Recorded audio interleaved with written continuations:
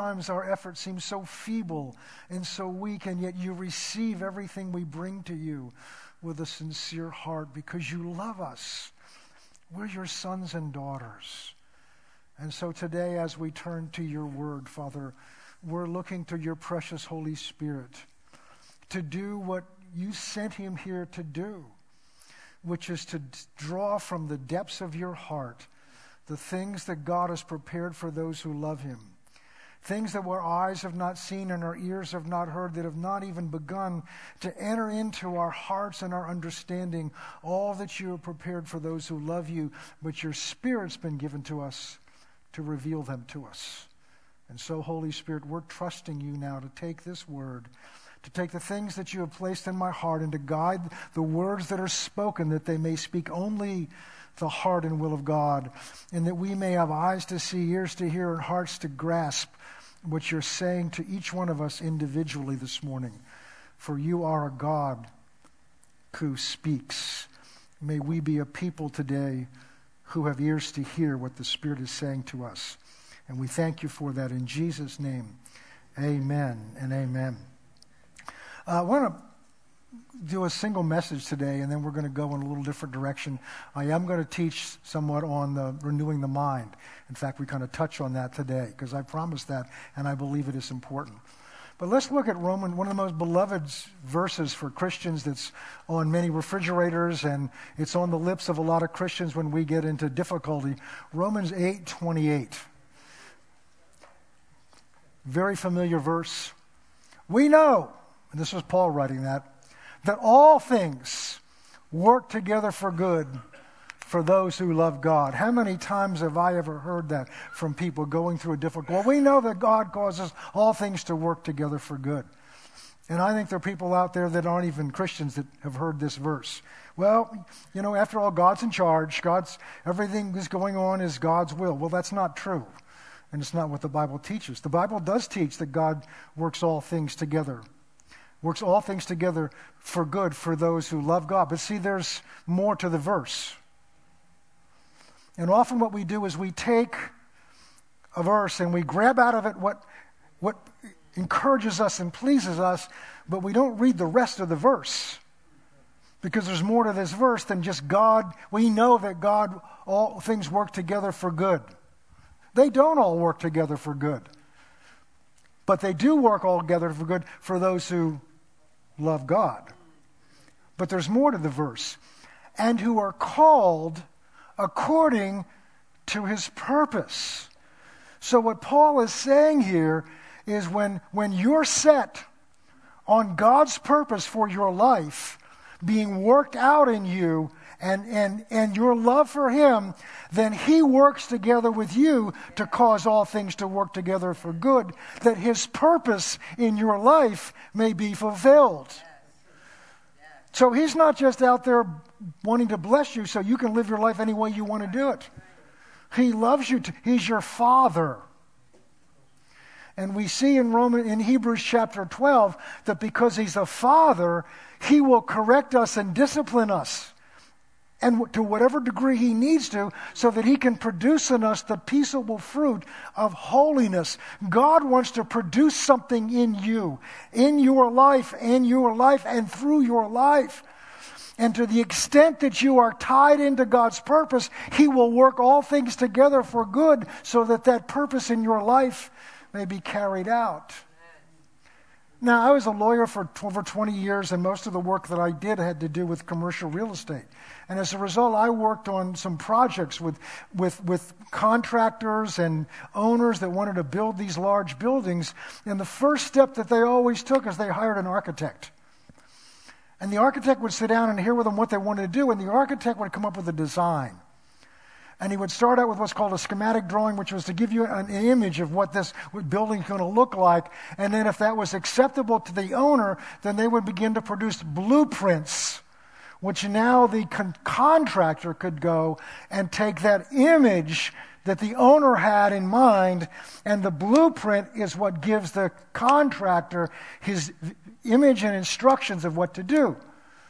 A number of years ago, we redid this whole stage, and Gary Johnson did a tremendous job of overseeing that project for us, and we went through that same process. We had an architect design some things, and then we had blueprints, even for something as simple as this, because the blueprints take an image or a design or a picture that the owner has in mind and reduces it to concrete terms that the contractor can then take and carry out.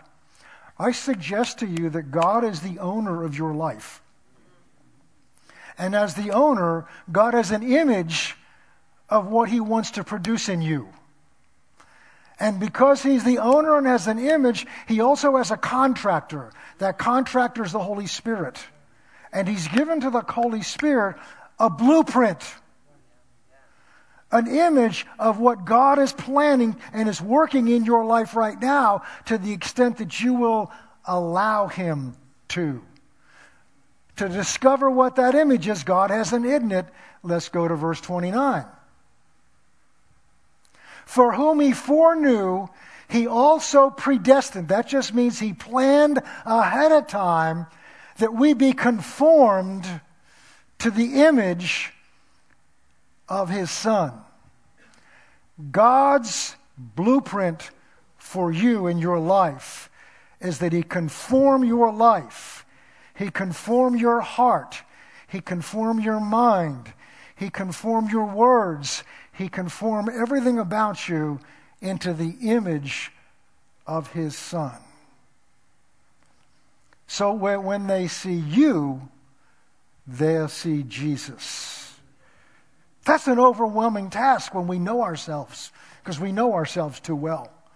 So many of us have set out and tried hard to be what this Bible says we're supposed to be, only to be disappointed in ourselves and having failed and gotten discouraged, and then the devil jumps on your back and tells you you'll never make it, you're not really a Christian, because his role is to try to stop this image from being formed in you. To stop this image from being formed in you. So what is our hope? Our hope is this. Philippians 2, they're going to show it to you, but you've heard me. Philippians 2 verse 12 says, for we are to work out our salvation with fear and trembling. That doesn't mean earn your salvation. It means to take what God's put on the inside, which is literally his Son, and work that to the outside. And we're to do that with fear and trembling, because why? The next verse says, because it is God who is at work in you, both to will and to do whatever you want done. No. To will and to do his good pleasure with your life. So God causes all things to work together for good for those who love God and who are allowing him and cooperating with him as he works in you to form the image of his Son in your life. And it's so tempting to look at yourself and say, that's just overwhelming. That can't possibly happen. But it's God who's at work in you. It's God who is at work in you. Now, can we have confidence that God can get a job done? This is the God that parted the Red Sea. This is the God that brought 2 million people, rebellious people, out of the land of Egypt and defeated the most powerful king on the face of the earth at the time, brought them out on dry land. Again, these are people that wanted to get out, but they didn't want to go in where God was calling them. He got them where he wanted to get them, in spite of themselves. Can that same God do this work in you? See, Satan wants you to look at yourself and see how weak you are, see how uncommitted you are, see how frail you are, see all the things about you, but all the Bible ever tells us is to look at God and what he can do and what he wants to do. And so that's what we're going to look a little bit at today. It's God's goal to do nothing less than to conform you and your life to the full image of his Son. Now, Jesus calls his disciples. He is the image of God in flesh. He said, if you've seen me, you've seen the Father. Told his disciples that. He said, I only do what I see my Father do. I only say what I hear my Father say. And over again, he is the exact image of God. I'm not going to take the time to go through all the scriptures that show you that, because I assume that you believe that by now. So in the beginning of his ministry, he calls 12 disciples, and he calls others to follow him, but 12 into an intimate relationship with him to train them. And then we see in Matthew chapter 5, he begins to introduce them to what this image is like. He begins to introduce them to what God's like as they see him. He begins to introduce them to learn to think in different terms because he's training them to begin to be conformed to his image. So we're going to look at some of the things that he says there. In Matthew chapter 5, it starts, of course, with the... Matthew chapter 5 starts, of course, with the... it starts with the Beatitudes. Thank you. Blessed are those who read that and remember what it says. And then having finished that, we're going to look at verse 13. I'm just going to read down through some of this. He's talking to these people. These were rough fishermen, rough men. These were not sophisticated people. These were not very religious people in terms of the religious people of that day. These were rough people. We'll see. We don't have time to do it. We'll see that they got into squabbles with each other. They were jealous of each other. And what does Jesus start out by telling them? You are the salt of the earth. He's telling them that who you've called to be is to have an influence in this world. Salt has two major functions, and the Bible uses them for these functions. One is it gives taste to something. You ever try to eat one potato chip?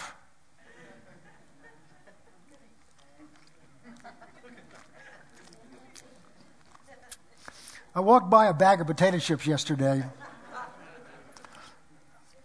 and I just reached in to take just one. But I knew when I took that one, the next one was coming also. And then when I asked, why? Why? I know none of you have ever been there, but why in bars do they put out peanuts and chips? All of them are salted. Because what salt does is it makes you thirsty to want to drink more, to have more. So salt is a quality that draws, but in those days, salt was also used as a preservative. I mean, we have refrigerators and things like that, but they use salt to preserve meat.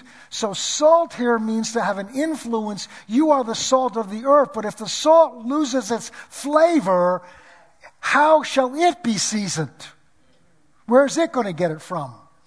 It's then good for nothing but to be thrown out and trampled under the foot by men. Keep going.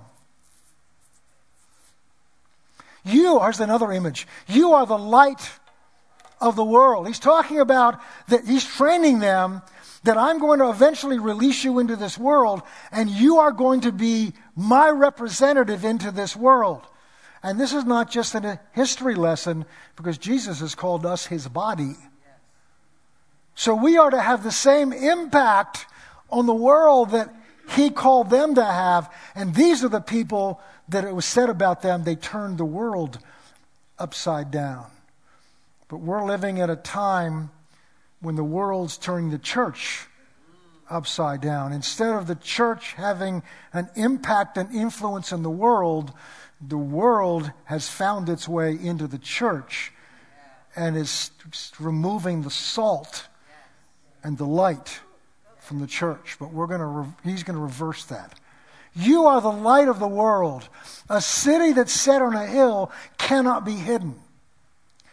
Nor do they light a lamp and put it under a basket.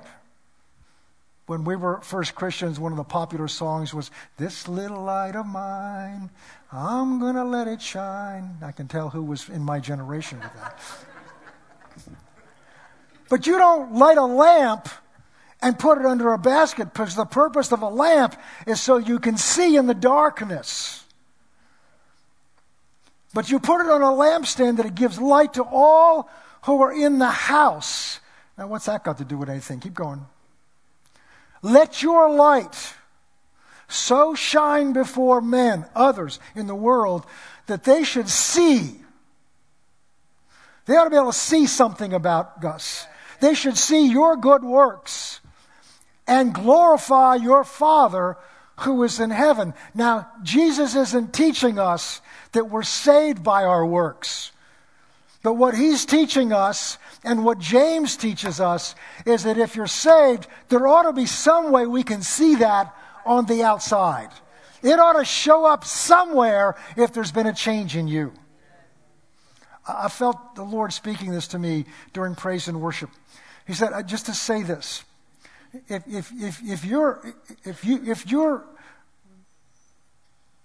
church relationship, if your relationship with God isn't having an impact on you, then something's wrong.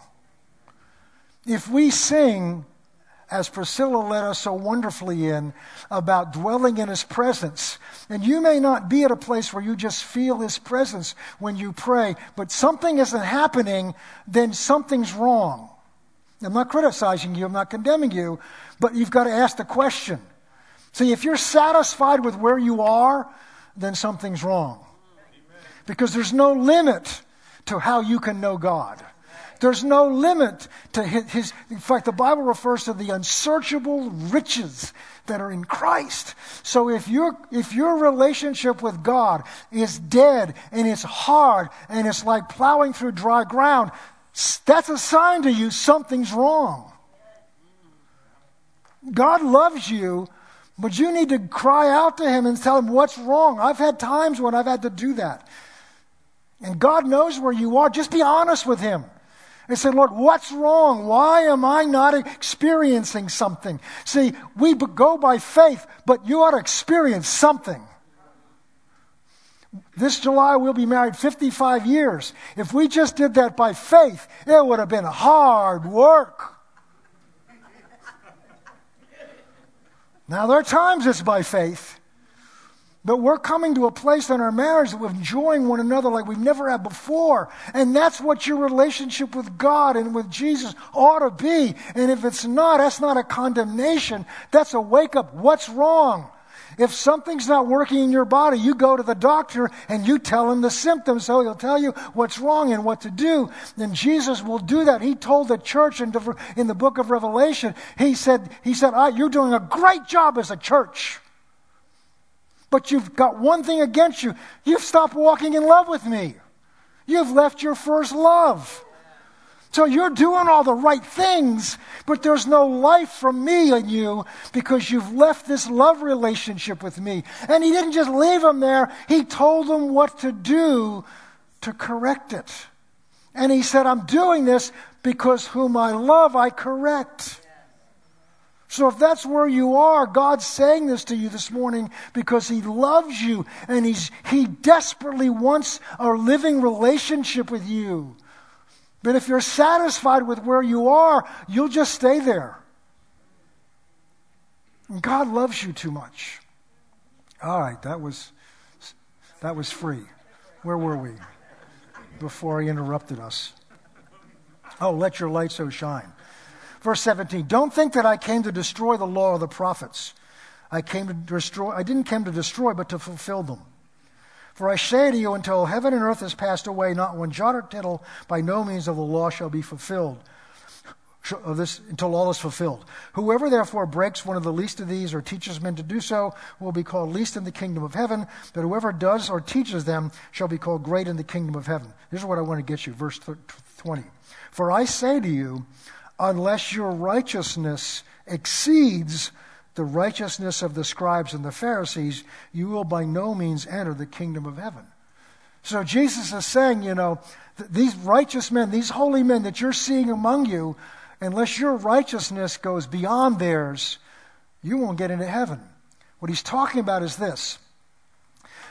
Under the law of the Old Testament, the law of the Old Testament was based on your outward actions. So thou shalt not kill. Thou shalt not commit adultery. Thou shalt not bear false witness. These were all outward things which you could go through your day and say, I didn't commit adultery. I didn't lie. I didn't steal. And I didn't commit murder. And I did all the other things I was supposed to do. Whew, I'm a righteous person today. So your outward actions, and that's what the Pharisees were. Their outward actions were righteous and holy under the law most of the time. But inwardly, they had rotten hearts.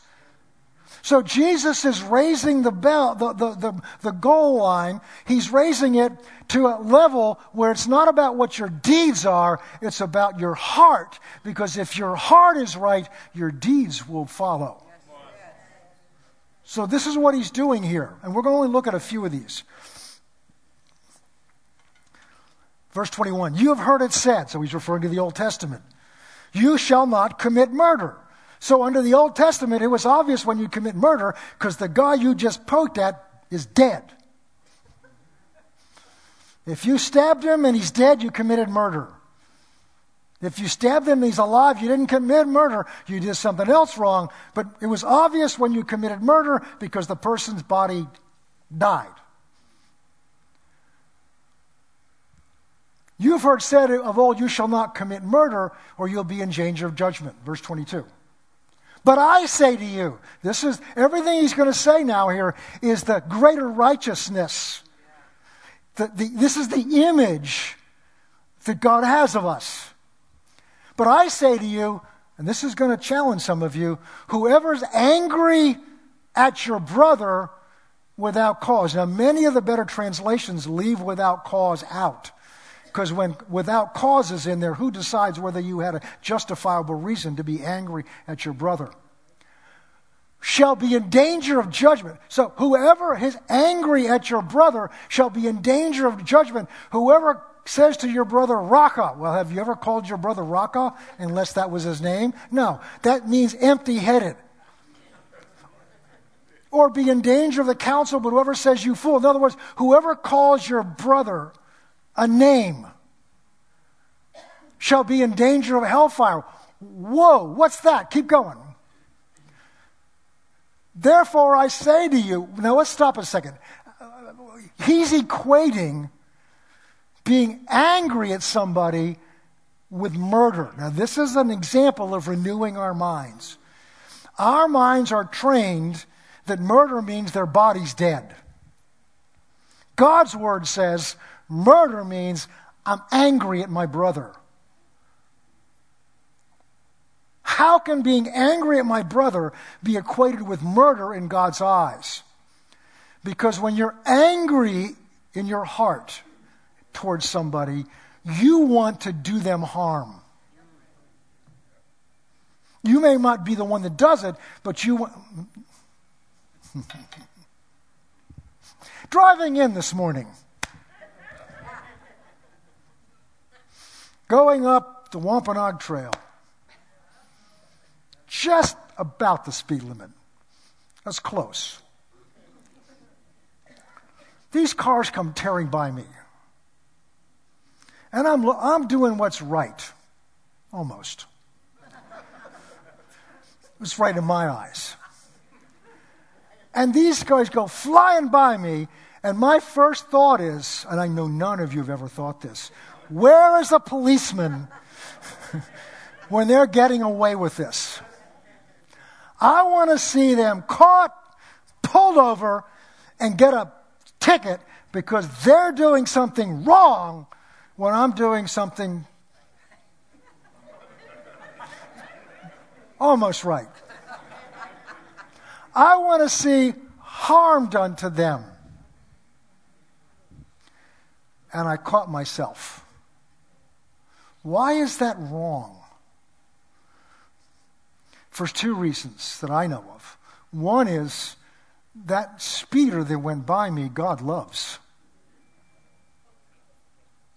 There are people in your life that you can look at, don't look to your left or right, that you wonder, how could anybody love them? But God does. That's how He's able to love you.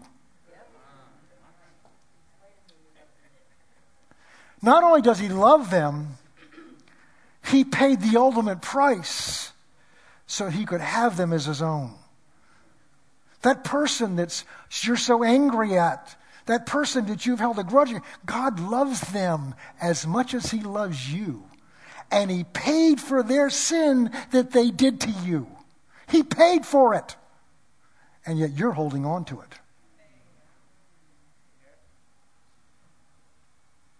And the second big reason is because the Bible tells us in several places that when we judge others, we have put ourselves in God's place. James, I think it's 4, says that when you judge somebody else, you have put yourself in the position of the lawgiver, and that's God. And to put yourself in God's place, is in God's eyes, is worse than whatever they did to you. Getting quiet this morning. Where's all the jumping around we were doing? This is the truth. Oh, it gets better. So therefore, let's go to verse 23. This will help you understand. Therefore, see, one of the things that the Bible does is it teaches you a principle and then tells you what you ought to do to act it out. Therefore, if you bring your gift to the altar and remember that your brother has something against you. So that's kind of hard for us to imagine. If you're going to church, he's talking about bringing an offering, a sacrifice.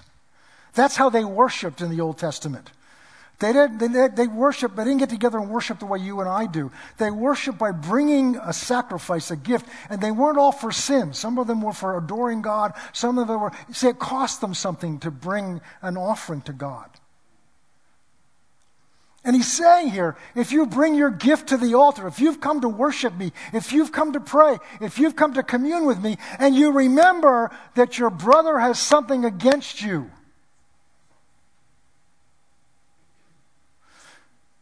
come on in, worship God, and he'll show you how to forgive. Because when you love God first, God will help you love them. That's not what he's saying here. Go to the next verse. Leave your gift before the altar and go your way, and first be reconciled to your brother, and then come and offer your gift. Now, this isn't some theology. This is Jesus saying these things to us. What does this mean? This means in God's eyes, the way we love one another is a direct insight into how we love God. John says in 1 John that you can say you love God all you want, but how can you say you love God when you don't love those who've been created, whom God loves? So that person that you're still holding that anger against, how can you be angry at them when God loves them and say you love God? Getting even quieter. All right, we got to move on. Okay. Let's go to verse 38. I'm going to skip divorce because a lot of that I don't understand. I'm going to skip telling the truth. We're just to get down to some other issues. Verse 38. You have heard it said, an eye for an eye and a tooth for a tooth. That's called retaliation. And that's what our sense of justice is, without being renewed in our mind to what God says. So our idea, if somebody does something to you, you have a right and an obligation to do it back to them. An eye for an eye and a tooth for a tooth. Because there's something built into our nature, our human fallen nature, that wants to protect ourselves. Remember, the very essence of sin that was birthed in the garden when Satan came in was to raise self above God. Because what Satan tempted them to do, oh my Lord Jesus, where did the time go? What Satan tempted them to do was to put themselves above God. Has God said? And what he got them to do was to think God's keeping something from you. Because God knows that if you eat of that tree of the knowledge of good and evil, God knows you're going to be like him. And the subtle implication is God's keeping something from you that you're entitled to, so go get it yourself. That was the essence of what he was telling them. Of course, he didn't dress it up that way. He made that fruit look so good to touch. he made it look so appealing to the senses, so that they yielded to their senses and violated the clear commandment that God had given them. So every instinct in our human nature is to protect ourselves, is to defend ourselves, and to promote ourselves. And those are the antithesis of the image of Christ that God wants to form in you. You've heard it said of old, an eye for an eye and a tooth for a tooth. But I tell you, do not resist an evil person. But whoever slaps you on the right cheek, turn the other to him also. This is crazy stuff. Next verse. If anyone sues you to take away your tunic, let him have your coat also. And whoever compels you to go 1 mile, go with him 2. I wouldn't have the nerve to stand here and read this to you if Jesus hadn't said this. But if Jesus has said this, how can we just dismiss it? And this is what the church has done. We've taken these words and just kind of pay lip service to them, kind of skip over them. But the head of the church, your Lord, my Lord, has uttered these words. And when my understanding and when my desire and when my relationships don't line up with this, the issue's not these words, the issue's me.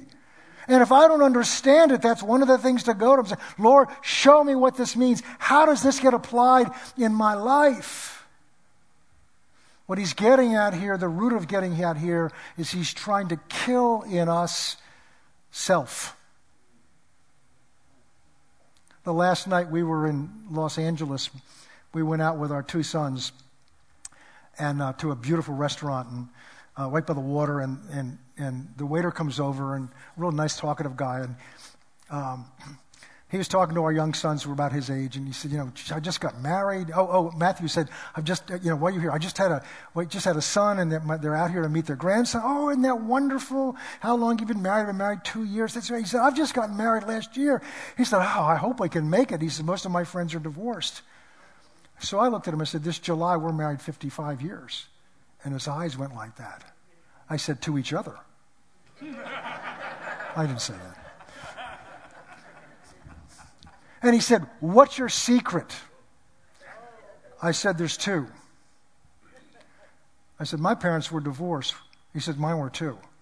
I said, we made a commitment to each other before we got married that come hell or high water, and they both come, we were not going to get divorced. And I said, in the hell and high water, through the difficult times, it was that commitment ahead of time that held us together. I said, the second thing, which we're really just learning now, I heard from a pastor, and you've heard him too, because it was Robert Morris. We just heard this wonderful series back in January.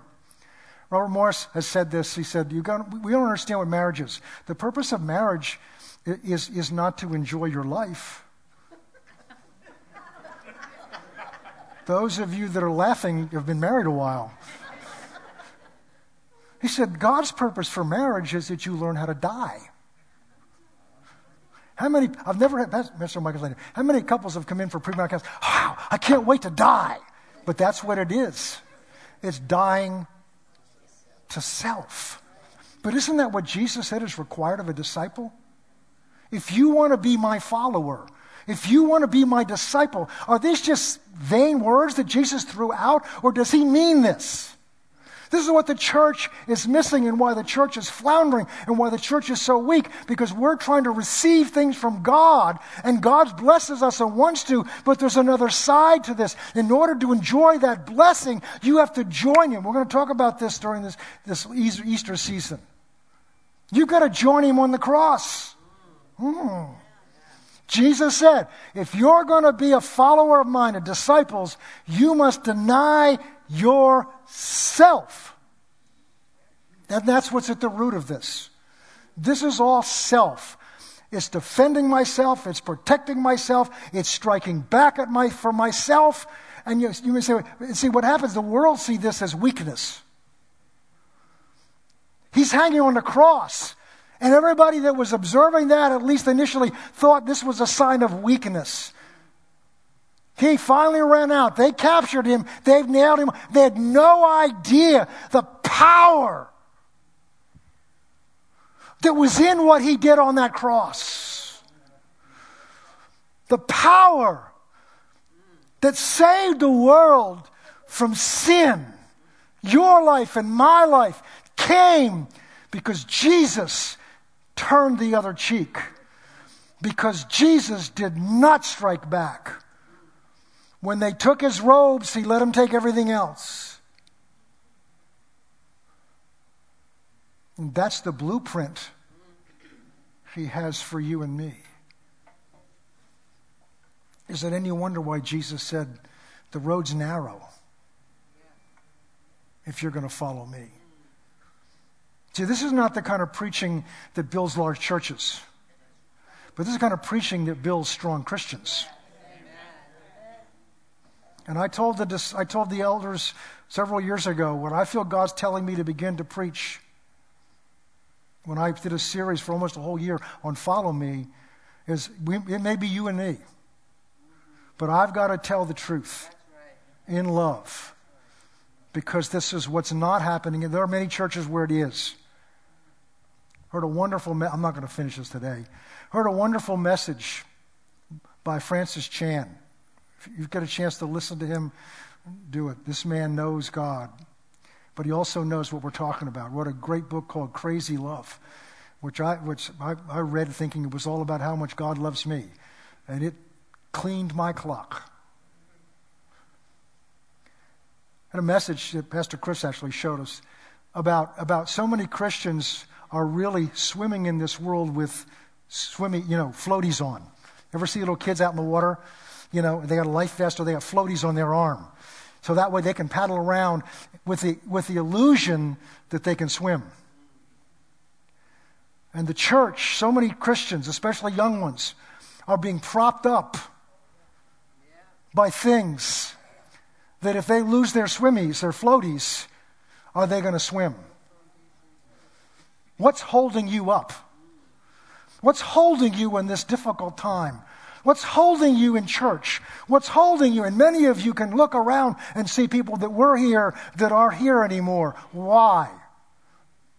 Some of them may have gone somewhere else. But why? Because what they held them up before, they didn't feel like they were getting. So they'll go find it somewhere else. Paul talks about this. He said, there'll come a time when people will accumulate for themselves preachers of their own liking to satisfy their itching ears. And so the question is, what's holding you in the body of Christ? What's holding your commitment to him? What's holding you? And if you lost all of that, would you still love him? Would you still serve him? Read the book of Job and see what a man went through who was tested to the ultimate. And Job displayed weaknesses. Job made mistakes. But what ultimately held Job in is he would not curse God. He would not turn his back on God. He was mad at God. He didn't think he was being treated correctly, but he would never, ever, he said, though you kill me, I will trust you. That's a man that's not using floaties in his relationship. This is a time of the year we started as examining your relationship with God. What's it really like? Can it stand the tests that lie before us? You've come through so many tests. Can it stand it? And the Holy Spirit is here to help us. We're going to have to end here. There's more, because I hope you come back next week. We're going to put you back together again. Remember, it's God who's at work in you to do this. God hasn't just set you off with instructions and say, this is what I want you to become, and come back and see me when you're done. No, he just wants you to give him permission to work in you. You're here today because he's been at work in you. Your presence here today or online is because he has been at work in you. Because if you haven't noticed, you've been through some tests. If you haven't noticed, there's some things that have come against you to pull you out of the body of Christ, and you're still here. You may not be as all you think you need to be, but you're still breathing. You're still here. You're still in church. You're still watching online because, now listen to me, because it's God who's been at work in you, both to will and to do His good pleasure. And the whole purpose of this message is He's not done yet. He's not done yet. So next week, we're not going to get finished today. Next week, we're going to show you what the completed rendering, that was the word I was looking for, the complete image of what Christ wants to be in your particular life. Because what He wants to be in your life is different than He wants to be in my life, and yet the basic qualities are still there. Let's pray. Father,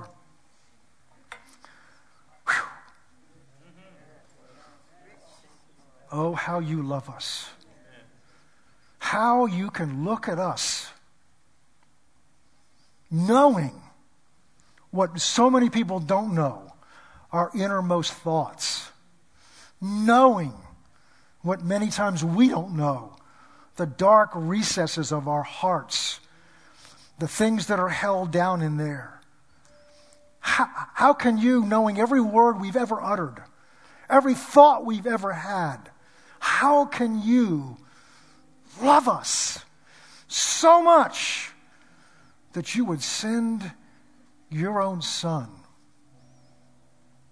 to take our place and take our sin and take our punishment, so that not just could we go to heaven and not go to hell, but so that you could have a living, intimate relationship with us right here, right now. Oh, the price you paid. How much you must love us.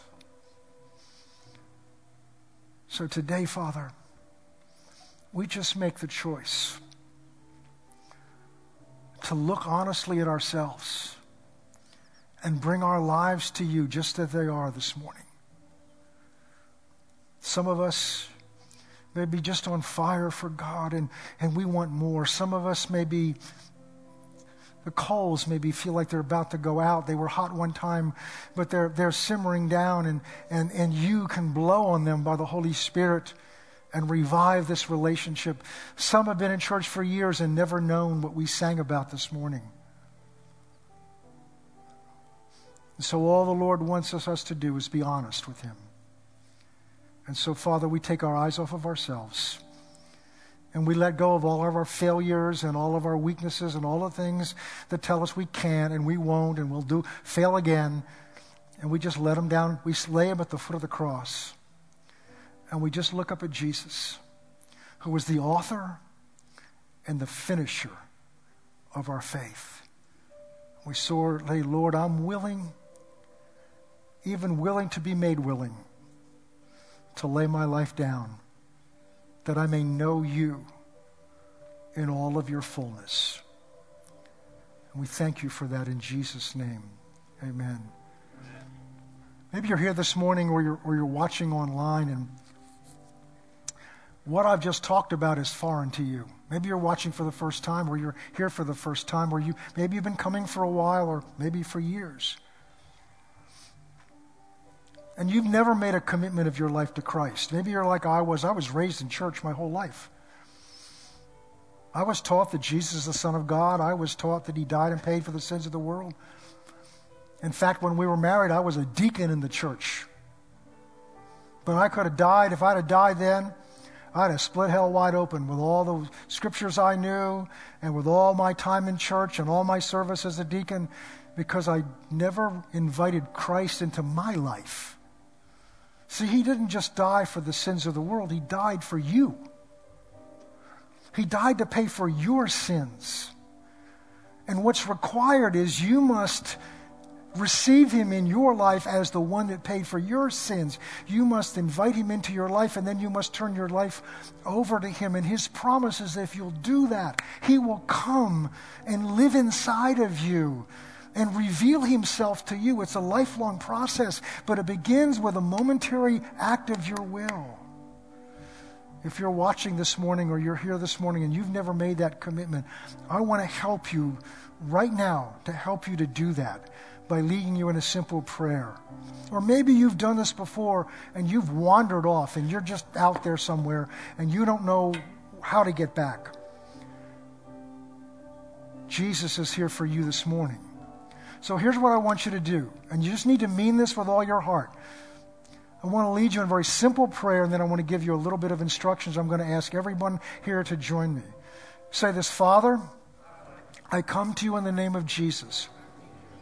You know everything I've ever done, everything I've ever said, everything I ever thought. For whatever did not please you, I ask you to forgive me. Wash me in the blood of Jesus. Make me clean in your sight. Jesus, I call upon you to come into my life as my Savior. And I take my life as it is right now. The good and the bad. The things I've done right and the things I've done wrong. And I put it into your hands to be Lord over my life. Fill me with your Spirit that I may live strong for you for the rest of my days. Thank you for loving me this much. In Jesus' name, amen and amen. If you're watching online this morning and you prayed that prayer, thank you, Gary. You prayed that prayer with me this morning, with all of us. Here's what I want you to do. Tomorrow morning, there's a number at the bottom of your screen right now. Tomorrow morning, I want you to call that number. Someone will answer that phone, because we want to send to you some free material that can give you a better understanding of what you've just done today. And if you have a need, they'd be happy to pray with you. If you're here this morning and you made that same commitment to the Lord, if you come right over right here, Sister Maria is right over here. She has the same materials for you that we're going to give to the people that's online. Praise the Lord. Let's stand together. Wednesday night, I'm not going to tell you any more.